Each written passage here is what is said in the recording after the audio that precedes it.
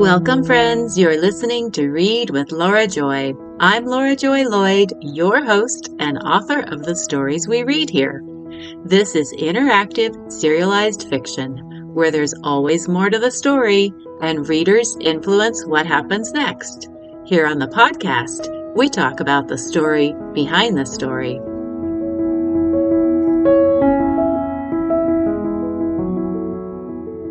Today we'll be reading from the Wren Island series. This is part 2, scene 16. In this episode, Allison shares some of her deepest fears and some of her deepest dreams.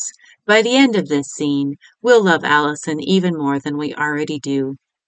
We'll spend about 4 minutes reading. Afterward, I'll share what happened when I couldn't ask Allison some of the questions I wanted to. Here we go. The Wren Island series by Laura Joy Lloyd, Part 2, Scene 16. When the setting sun angled through the cabin's west-facing windows, Allison saved her work, packed up her laptop, turned off the desk lamp, and closed up the cabin. As she walked back to her house, she hummed. An afternoon spent this way was so refreshing. She could handle anything now. Another fiber supplement? Bring it on. More spilled orange juice? No problemo. One more cheesehead in the television room? Go team. Although, if she saw Aunt Shasta sneaking Ralph out the back kitchen door one more morning this week, she might lose it. Seriously, Aunt Shasta and Ralph! If she ever got together with someone again, she sure wasn't going to sneak him around. And next time, if there ever was a next time, she was going to make double dog sure she was interesting enough. She could just picture it. Her at a formal gathering celebrating her latest musical success. Him, handsome and fascinated by her. He would have been waiting for an introduction to the intriguing Allison Theodore. She wouldn't have time to fit him in, but eventually he'd win her over with his persistent adoration. The only problem was, then she'd have to figure out how to stay interesting enough for him. Next time around, it wasn't going to fall apart like it did when she and Tank returned home from her second in vitro fertilization treatment. Tank had said it the moment they walked in the door. The very moment they walked in. Allison, you're not interesting anymore. As if he were changing brands of breakfast cereal. She dropped the car keys in the bowl on the entry table like she always did, and just like that, she wasn't interesting anymore. So far, she hadn't been interesting enough for anyone else, unless you counted the aunts, and unless you counted Virgil. But just because Virgil had almost kissed her didn't mean he thought she was interesting. It was just one of those perfect storm kind of things. Virgil had come back to the cabin early. The market had run out of credit card machine tape. And the two of them got to talking. Probably it was Virgil asking questions. And then they stopped talking, for whatever reason they did. And Virgil was looking at her, and she thought, oh boy, here we go. But then Virgil remembered he needed to bring red pens back to the market with the credit card machine tape. And thanks to Virgil not making a big deal about the almost kiss, she was free to keep using the cabin.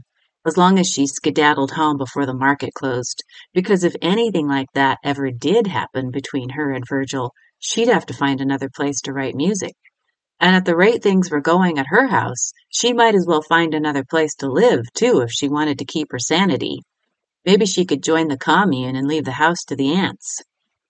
No, she wouldn't fit in at the commune. Too young. If she ever got together with someone again, and the odds of that were dwindling since even Virgil wasn't interested enough to follow through with a kiss. She wasn't going to sneak the guy around like Aunt Shasta was doing with Ralph. And she was going to stay interesting enough to keep the guy. She'd be such a famous songwriter he'd never want to leave her. Anyway, it didn't matter about Virgil. The almost kiss had happened before she'd seen his grocery stockroom. The moment she laid eyes on all that inventory stashed helter-skelter any old which way, she'd known she and Virgil could never have a future together.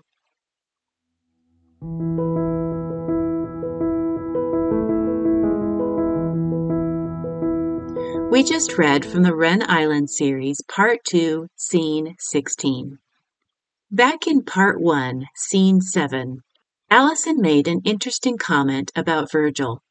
On the first morning after her aunts arrived, Allison went to Virgil's market for breakfast ingredients.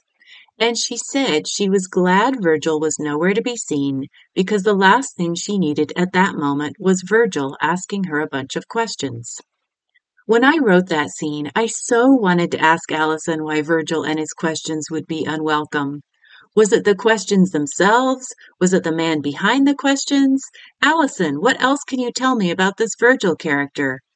But I couldn't ask any of those questions without being rude, because Allison had just said she didn't want to answer a bunch of questions. Now, we're seeing Virgil do all kinds of thoughtful things for Allison, and there's been an almost kiss? Thanks so much for joining me here on Read with Laura Joy. I'm Laura Joy Lloyd, your host and author of the stories we read here. To keep reading, subscribe to the podcast, or click on my website in the show notes and subscribe to receive my emails. You'll be the first to read new installments of the Wren Island series, and you'll be included in a bunch of other fun stuff too, like real-time, behind-the-scenes peeks at the developing story, invitations to influence what happens next, and you'll be right there with me in those special moments when real life inspires a story. This is interactive, serialized fiction. There's always more to the story, and readers influence what happens next. Thanks for reading with me.